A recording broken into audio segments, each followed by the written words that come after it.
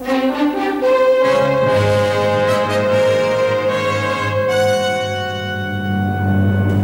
have taken a wrong step, if I may say so. If I had been given time... You may not say so, my Obrandt. The treatment of all civilian suspects is entirely my affair. And there is no time. My immediate aim is to see to it that not one single RAF evader gets in or out of this area.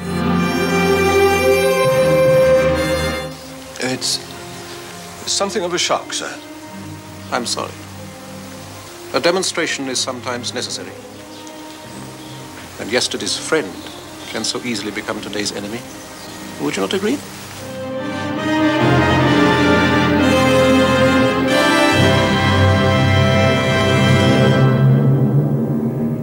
Hello, Martin here for the last time today, I promise, to introduce the final of our 3 exclusive new interviews with the principal cast members of Secret Army. This time, Andy is talking to Kessler himself, Clifford Rose. Fervent Nazi Sturmbannführer Ludwig Kessler is introduced in the very first episode of Secret Army as the man who will stop at nothing to destroy the Brussels-based evasion line for good, and, over 3 series, became one of television's best-loved and iconic baddies. Along the way, he is promoted to Standartenführer and gains a mistress in Madeleine Duclos, played by Hazel McBride, who serves to humanise Kessler, offering us deeper insight into his character, ensuring he is never one-dimensional. At the end of the series, Kessler and Madeleine flee Belgium, and what happened next was picked up 2 years later in Kessler, the 1981 sequel to Secret Army, which takes up its story in the early 80s as he is tracked across the world to South America. Classical actor Clifford Rose, a stalwart of the Royal Shakespeare Company, is best known for playing Kessler. Other major television roles have included Jacques in Roads to Freedom, Dr. Snell in Callan, journalist Quintus Slide in The Pallisers, fearsome schoolteacher Mr. Jonas in How Green Was My Valley, as Charles Burton opposite Pamela Salem in Buccaneer, the villainous Rorvik in the Doctor Who adventure Warrior's Gate, Professor Gracie in Fortunes of War, and another SS man, General Heinz Kammler, in the miniseries War and Remembrance. Rose is still acting today and recently played the Dean of Windsor in The Crown. So I'm delighted to be joined today by Clifford Rose, who played Kessler. Clifford, wonderful to have you with me today. How are you doing? I'm doing very well. I'm very glad to be here. I'm waiting for some questions to be fired at me. Yeah, I have lots of those. I won't disappoint. Good. I hope I'll be able to answer them. So I just want to ask with the obvious first question, which is, how do you think you got the part of Kessler? And was he your first villain? No, he wasn't. And I think that's possibly why I got it. I've always thought that my performance in a series called Callan with Edward Woodward, about a sort of security agency, sort of spy thriller type thing, in which I played a very sinister psychologist who tortured people under drugs to get the truth out of them. A very nasty character, indeed with glasses as well. And in fact, one of the other characters in the series referred to my character, I remember very clearly in one episode, as that breastfed Nazi. When of course he wasn't, he was English, but I mean, I think that sort of gave a hint. And I'm pretty sure that's where it came from having played that in Callan. Uh-huh. I think so. Anyway, when I went up to about the part to be interviewed by Gerard Glaister, the producer of Secret Army, there seemed to be no question about sort of wondering whether I was right for it. I mean, he spoke as though I got the part, and I left his office after about quarter of a chat with 12 scripts in my hand, which sort of never happens when you meet a producer-director and you come back with all that number of scripts. It's pretty extraordinary. There was one other actor in the running, I think, who was my sort of main sort of eminence grise, really, but he didn't get it. That was Michael Sheard. You may know how I mean. Who used to also specialise in lots of German parts. I didn't know that. And a very good actor, extremely good actor. And he also wore sort of rimless spectacles quite often in things he did. but he didn't get it. So I'm pretty sure that's why I got it. I never knew that. And had I played any of his before? Yes, I played in How Green Was My Valley. I played a nasty Welsh schoolmaster who got beaten up in the playground, amongst other things, because he was so unpopular. He was an awful man, a bit of a sadist, and pretended he was not Welsh, but that he was English. And when he was beaten up in the playground, he came out with a stream of Welsh, which, of course, I had to learn. It was very, very hard. And I got a very nice, friendly Welsh actor who lived nearby to coach me in this speech, which I can still remember. Okay, wow. It was indelibly imprinted on my mind. Yeah. Yeah. The letigal de huado of Vauadaithos to Barro Wito Heed. Whoa. I do remember, yes. Fantastic. Some sort of swearing letters, yes. Yeah. Anyway, that was another part. So I had lots of track record in heavys, yes, I did. So, did you have any initial sense that Secret Army was going to be anything like as successful as it became? No, I didn't. It was clearly good, and it was obviously going to be popular and have a decent audience. But I had no idea it was going to be quite so popular as it actually turned out to be. And it went to 2 and 3 series, because initially it was only 1, of course. Yes. And then it went to 2, and then it went to 3. And then finally you had the spin-off with Kessler, which was lovely for me. This is useless. I don't know much about them, monsieur. That's a lie. But it proves one thing, that we were right to follow you. So you'll change the subject and you'll tell me what you were doing by the river after curfew. I forgot the time, until your officer spoke to me. Who had you gone to meet? No one. I'd gone for a walk. Do you know why you're being followed? No. Because we know there's an escape line operating in the city for airmen. And we know that you are an important member of it. No. So how did you arrive at Kessler performance-wise? Bernard Hepton said that to play Albert, it all started with the moustache. Yes. Did you have any accessory or prop that suddenly turned you into Kessler? Well, yes, I think I did. In my very first episode, in Series 1 of Secret Army, I first appear, I had a cigarette in a cigarette holder, which I'd asked for, because I thought that was a very nice prop, very useful, because it's something you can play off in scenes. You know, you can play down to it or looking at it and not looking at the person you're talking to. It's a very, very useful prop. So I had that. That was one prop, which was rather useful. I gradually sort of got used to not having it later on, and I sort of stopped smoking, I suppose. And the other thing, of course, was the glasses, the rimless glasses, which is a sort of trademark of, I suppose, the nasty German. And they were obviously very, characteristic and very sort of, they give a very strong image of a man who is efficient and rather cold. Yeah. So, did you have any concerns from the outset that Kessler might become two-dimensional? Yeah. Yes. Yes, I did. Oh, very much so. Because in the first series, he was not simply, but he was mainly just the villain, the nasty one. He seemed to have no redeeming features whatever. I mean, he was fine. He was not dreadful, but he was ruthless and he was efficient, basically, and he did his job. But then, as the series went on, and it was clear we were going to have another series. Well, it was actually my wife, I think, who suggested this. She said that Kessler must have some sort of relationship, because only by that can you find out more about him. And I mentioned this to Jerry. He said, well, that's exactly what we're thinking of. And so indeed that happened. And they gave me a mistress in the form of Madeleine Duclos, who I met at a bar in Brussels in one episode, and we sort of got on well together. And that became a partnership, which went on right to the end of Series 3, when they went off to Germany together at the end of the war. Yeah. And that was, it was the making of the character in terms of making him interesting, because clearly he had another side to him. I see that my colleague, Meyer Brandt, is also in the restaurant with his wife. She's visiting him from Berlin, just for a few days. I hope they won't want to join us. I don't feel like making polite conversation. I think that's unlikely. She comes from a military family and will almost certainly find an officer of the SS beneath her dignity.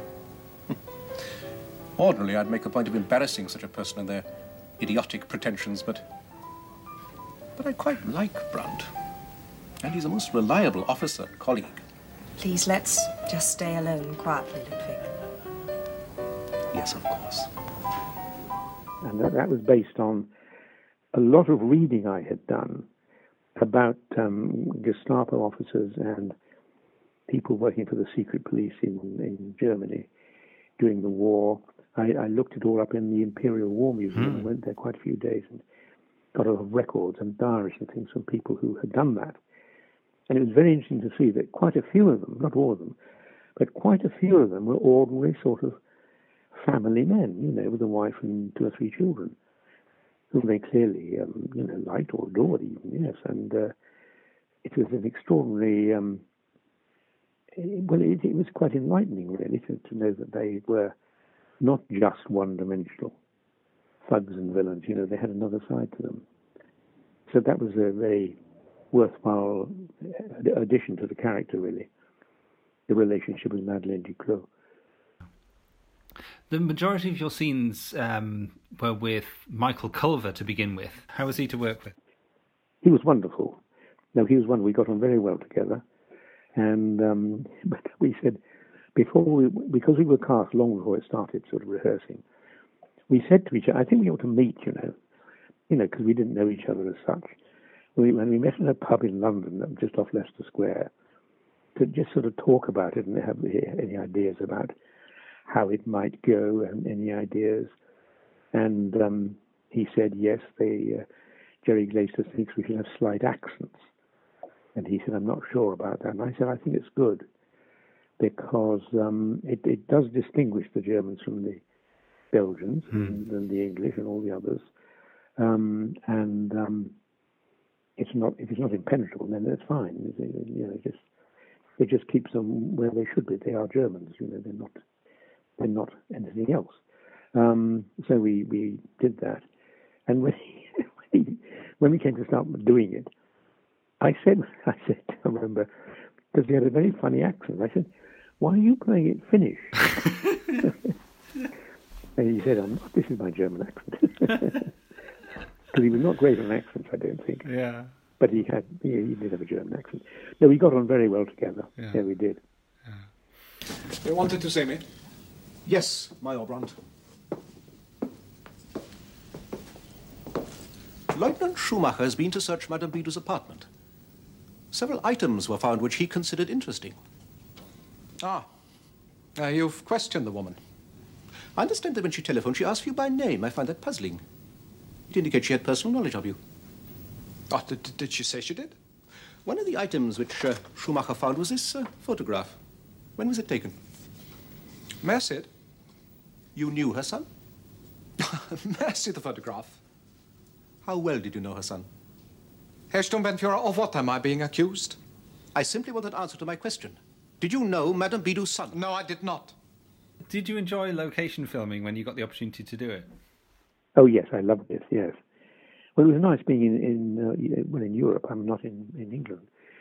In sort of, we did a bit in Germany, and we did quite a lot in Brussels and around Belgium, obviously, Brussels particularly. No, that was very enjoyable. No, I've always enjoyed being abroad, and that was lovely. On Jerry Glaister's Colditz series, the German characters and the British characters were very separate as castes, and even when they had parties at Jerry's house, they were separate. I wondered whether it was the same for Secret Army with the Belgian resistance and the Germans, whether there was that separation. You're absolutely right. I mean, it's extraordinary. It was not intentional, but certainly when we started rehearsing it, and you'd have a coffee break, and we all go upstairs to the canteen in the Acton Hilton, the BBC rehearsal rooms, and have a coffee or something, or a glass of wine even. And I don't know, it's extraordinary. We used to drift together, the Germans and the Belgians, Angela Richards and Bernard Hepton and co. Drifted to another table or two tables. And we didn't sort of mingle. No, we didn't. So we didn't get to know each other that well. There was a sort of camaraderie amongst your own sort, among the Belgians and among the Germans, yeah.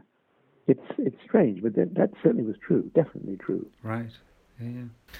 I seem to recall you mentioning there was some of the regalia, some of the Nazi regalia that had to be protected.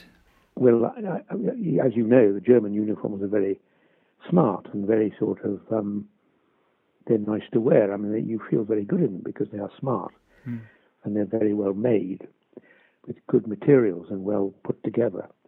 And with lots of badges up above the breast and the shoulders and around the neck. And Kessler, of course, had his share of these, including an Iron Cross and the round Nazi badge, which is pinned on below the breast pocket. When we first started the series, these would sometimes be nicked from my dressing room after the show. Sometimes, not always, but now and again. So they realised that these were sort of being a target for certain pilferers, Yeah. So after that, my whole costume had to be locked away after I finished filming an episode, before the next episode, the next day or the next day after that. So they had the whole thing to be locked away, and that, of course, stopped it. But no, they did. They stole them. Particularly the little round Nazi badge was very popular. It was very much sought after, I think. To the memory of your wife and son. To the memory of my wife and son. Monsieur Poiret, the same again, please. Certainly, sir. If you'd like to talk about them, please do. I shall be happy to sit and listen. It may help. I remember when my father died. Did you talk about him? No, but looking back now, perhaps I should have done. One must show fortitude, of course. We're not old women to weep and wail, but sometimes just to say something. What? What is there to say? They're dead and gone. All the talk will come to that, all the tears and grieving in the world won't bring them back. I love them both, of course, but it's over. It's in the past. And the past is as dead as they are. Oh, yes! Thank you. By the barricades, darling, I remember the way you used to wait. Ready for your first course, gentlemen? Oh, whenever you like. Certainly, sir. You loved me, you'd always be my lily. Oh, this is really very pleasant. Thank you for a kind invitation. Oh, it seemed the least I could do. I thought you might need taking out of yourself. Time would come for all. To be frank, you're being much more realistic about it than I'd expected. There's no point in being sentimental about things which no longer exist. And then is that far-off lantern light. So, in the second series, you spend more time with the Belgian regulars because you're spending time at the Candide with Brandt and Yes. there's overhearing of conversations. Yes. Did you like the frisson of the Germans being at the Candide with... Yes. Yeah.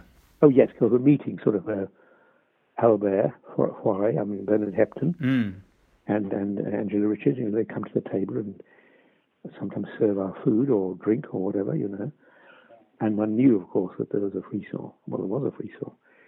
Because although everything was outwardly rather quite friendly, underneath it wasn't. And actually anything could happen, really. I thought that was... very good for the series. It created a lovely sort of tension and frisson, as you say, yes, it gave it an extra edge, which was lovely. So into series 3, you have Reinhardt replacing Brandt. Yes. So you're working with Terence Hardiman. How was that? Yes, it was very good because I suggested it for the part. Actually, I don't know if I told you this. I may have done. When Michael was going to leave at the end of series 2, We all had plenty of notice of this fact, and we knew they were going to get a new person to play an equivalent character in Series 3. And I had a very good friend, Terence Hardiman, who I'd worked with a lot at the RSC in Stratford and in London. We were good friends, and I thought he would be very good as my sidekick. Well, he was not a sidekick; he was the Luftwaffe officer.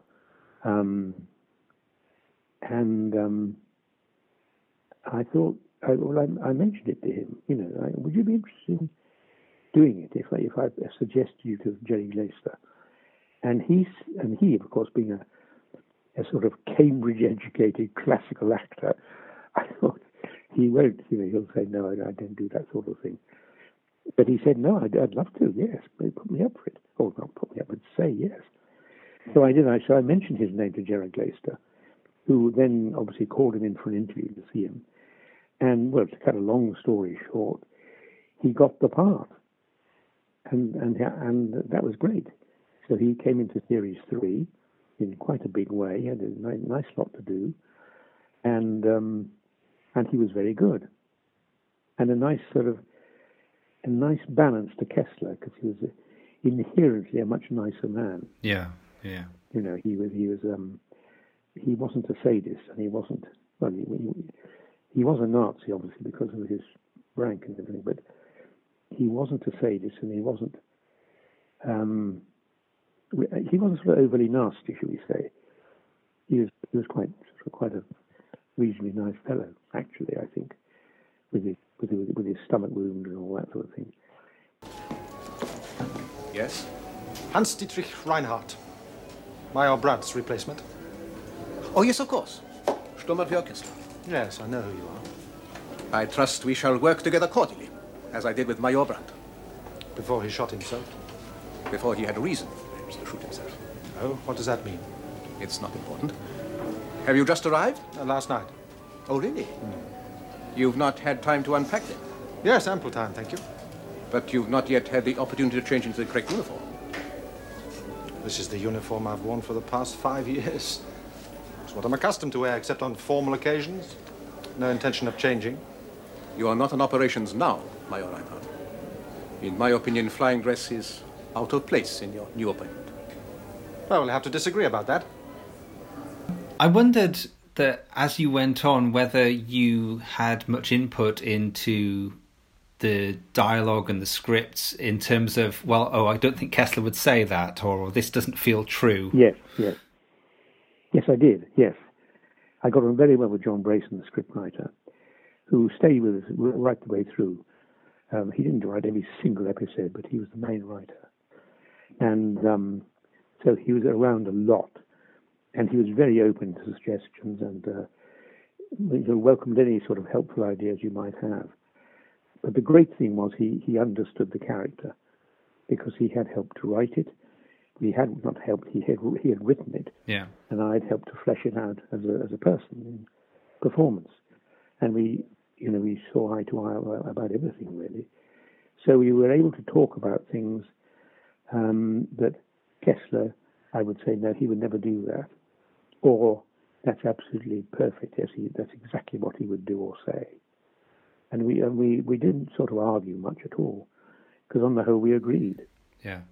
The only thing was when we came to do the sequel, the Kessler sequel, which Jerry Glaister said, well, unfortunately, we don't have the money to make it just after the war, but it should be just after the war.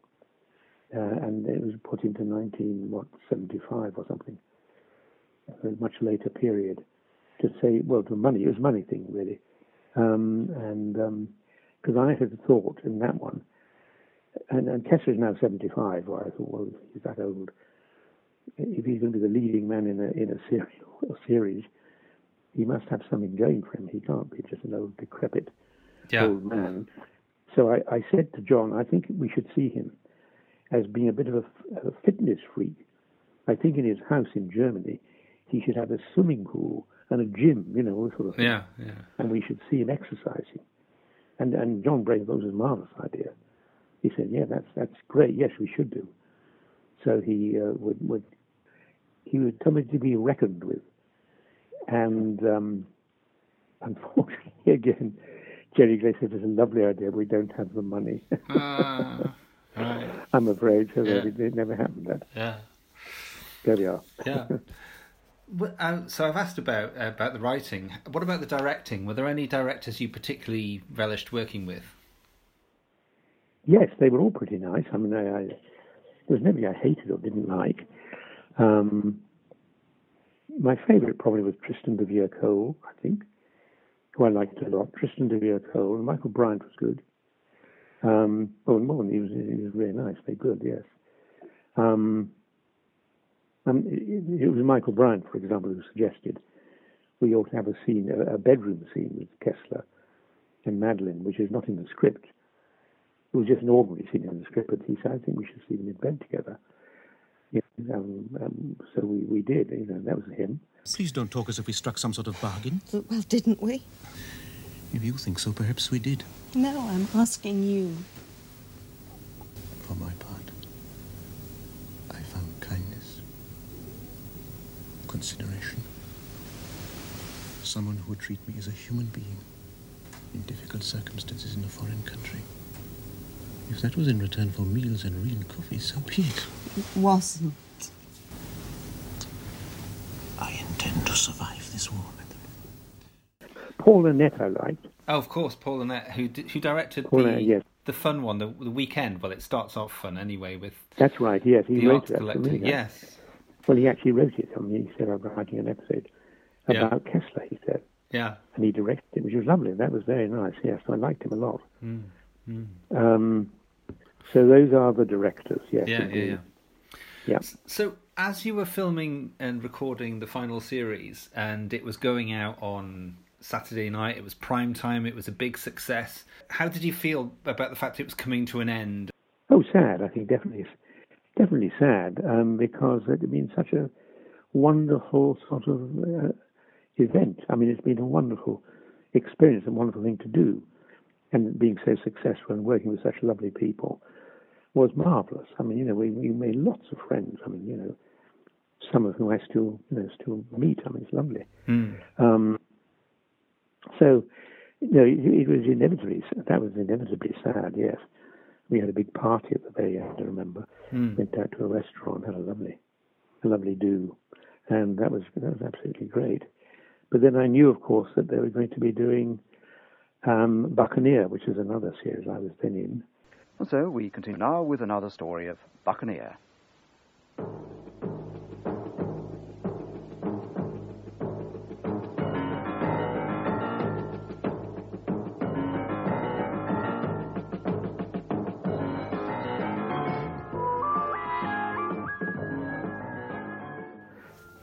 Which unfortunately was not that successful. Buccaneer, with Brian Marshall. Yeah. About the airline. Yes. The limping airline. Yeah. But there was something that said one was going out to nothing, which was good.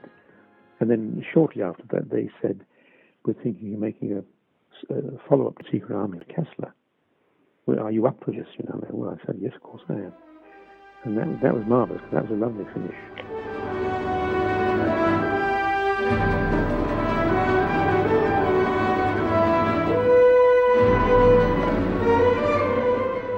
Without the final solution, there would be no Israel. Never forget that. It was the guilt of the Allies that gave you your promised land, nothing else. You have no more right to it than the present-day Normans have to Britain. That doesn't exonerate the genocide. I would remind you that the so-called Nazi scourge liquidated 9 million people. The communists have accounted for 137 million at the last count. They make our crimes against humanity look very feeble, don't they? Don't listen to this. You are an evil man. Your whole life has been evil. It is because your philosophy is so plausible that we must fight it. Plausibility is a stock in trade of all creeds. There's nothing more plausible than communism or Christianity. And nothing has done so much villainy. Show me the balance in the great book of the world if you can stomach it. Words, just words. People are sick and tired of them. Your deeds speak for you, Kessler. They speak for the Third Reich and all you stand for. The new Reich will rise again. You'll see. You mean your daughter and her friends? You can forget it. They're slowly being discredited. Nations won't stand for their particular brand of terrorism. It was a shame it wasn't after the war, because I think that would have been really interesting to see how many people like Kessler and their sort of dependents readjusted after the armistice and how they infiltrated back into German society. Yeah. And became successful businessmen and things, you know, and avoided war crimes trials and things like that.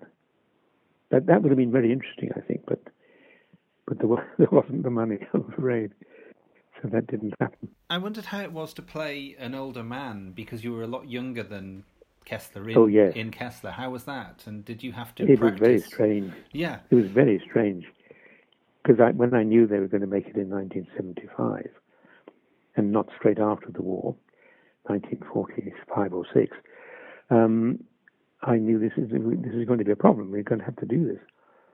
They had a very good makeup artist, so I was very happy with the way I looked. I mean, she did a marvelous makeup job for me. I was not worried about my appearance. I thought that looked good. But it's a thing of behaving like an old man, and you know, and yet still retaining some sort of vibrancy as a character, who audiences would want to see and get to know and wonder how he's getting on and what's he going to do next, kind of thing, you know, that he should be interesting. And that's not so easy. So, well, I did what I could. I think in the end it worked reasonably well. Yeah. It must have felt good to have the titular role in the series. Did you feel any pressure? Lovely. Did you feel any pressure for it to be a success because it was the title role? Yes, I did, of course. Yeah, I did, definitely. Yes, I did. And I missed some of the old cast. That was one thing I have to say. Yeah. Because you had virtually new cast, as you know, with Alison Glennie and others playing my daughter. And we didn't have Madeline at all. And a whole lot of other people pursuing Kessler, like Alan Doby and, the two Israeli girls. And that was not as exciting for me, or not as interesting, shall we say. It was okay, you know, but it was not quite the same as the wonderful sort of camaraderie we had in Secret Army. Going back to Secret Army for my final question, why do you think Secret Army was such a successful series? And why do you think there are so many books about TV in which people have written that Secret Army was one of the best TV drama series that was ever made? Well, I think it's because it has all the right ingredients for a successful series. It has very good writing based on mainly facts, things which actually did happen, so we know they are real and true. A very good writer who wrote very well for his characters. He knew them inside out, and he wrote believable dialogue, not stilted, kind of artificial dialogue, real dialogue. And then it had a very good cast, I think. Well, more than very good, I think, extremely good cast. All the way through. I mean, every single character beautifully played, and most of them the sort of people audiences could identify with quite easily. So that's a second thing. And the sort of production values, I think, were very good as well. I mean, using the restaurant in Brussels, in the Grand Place in Brussels, was a wonderful idea when that sort of all happened. And so that you get this meeting of the Germans and the Belgians in one sort of venue, the restaurant, was a huge sort of plus. It lent an enormous amount of frisson to the whole story and authenticity as well. So I think it was authentic, and it was entertaining, and it was well written and well performed and directed, I think. Well, I couldn't agree more. Thank you so much, Clifford, for spending some time today to share your memories of Secret Army and Kessler. Thank you. Not at all, no, you're very welcome.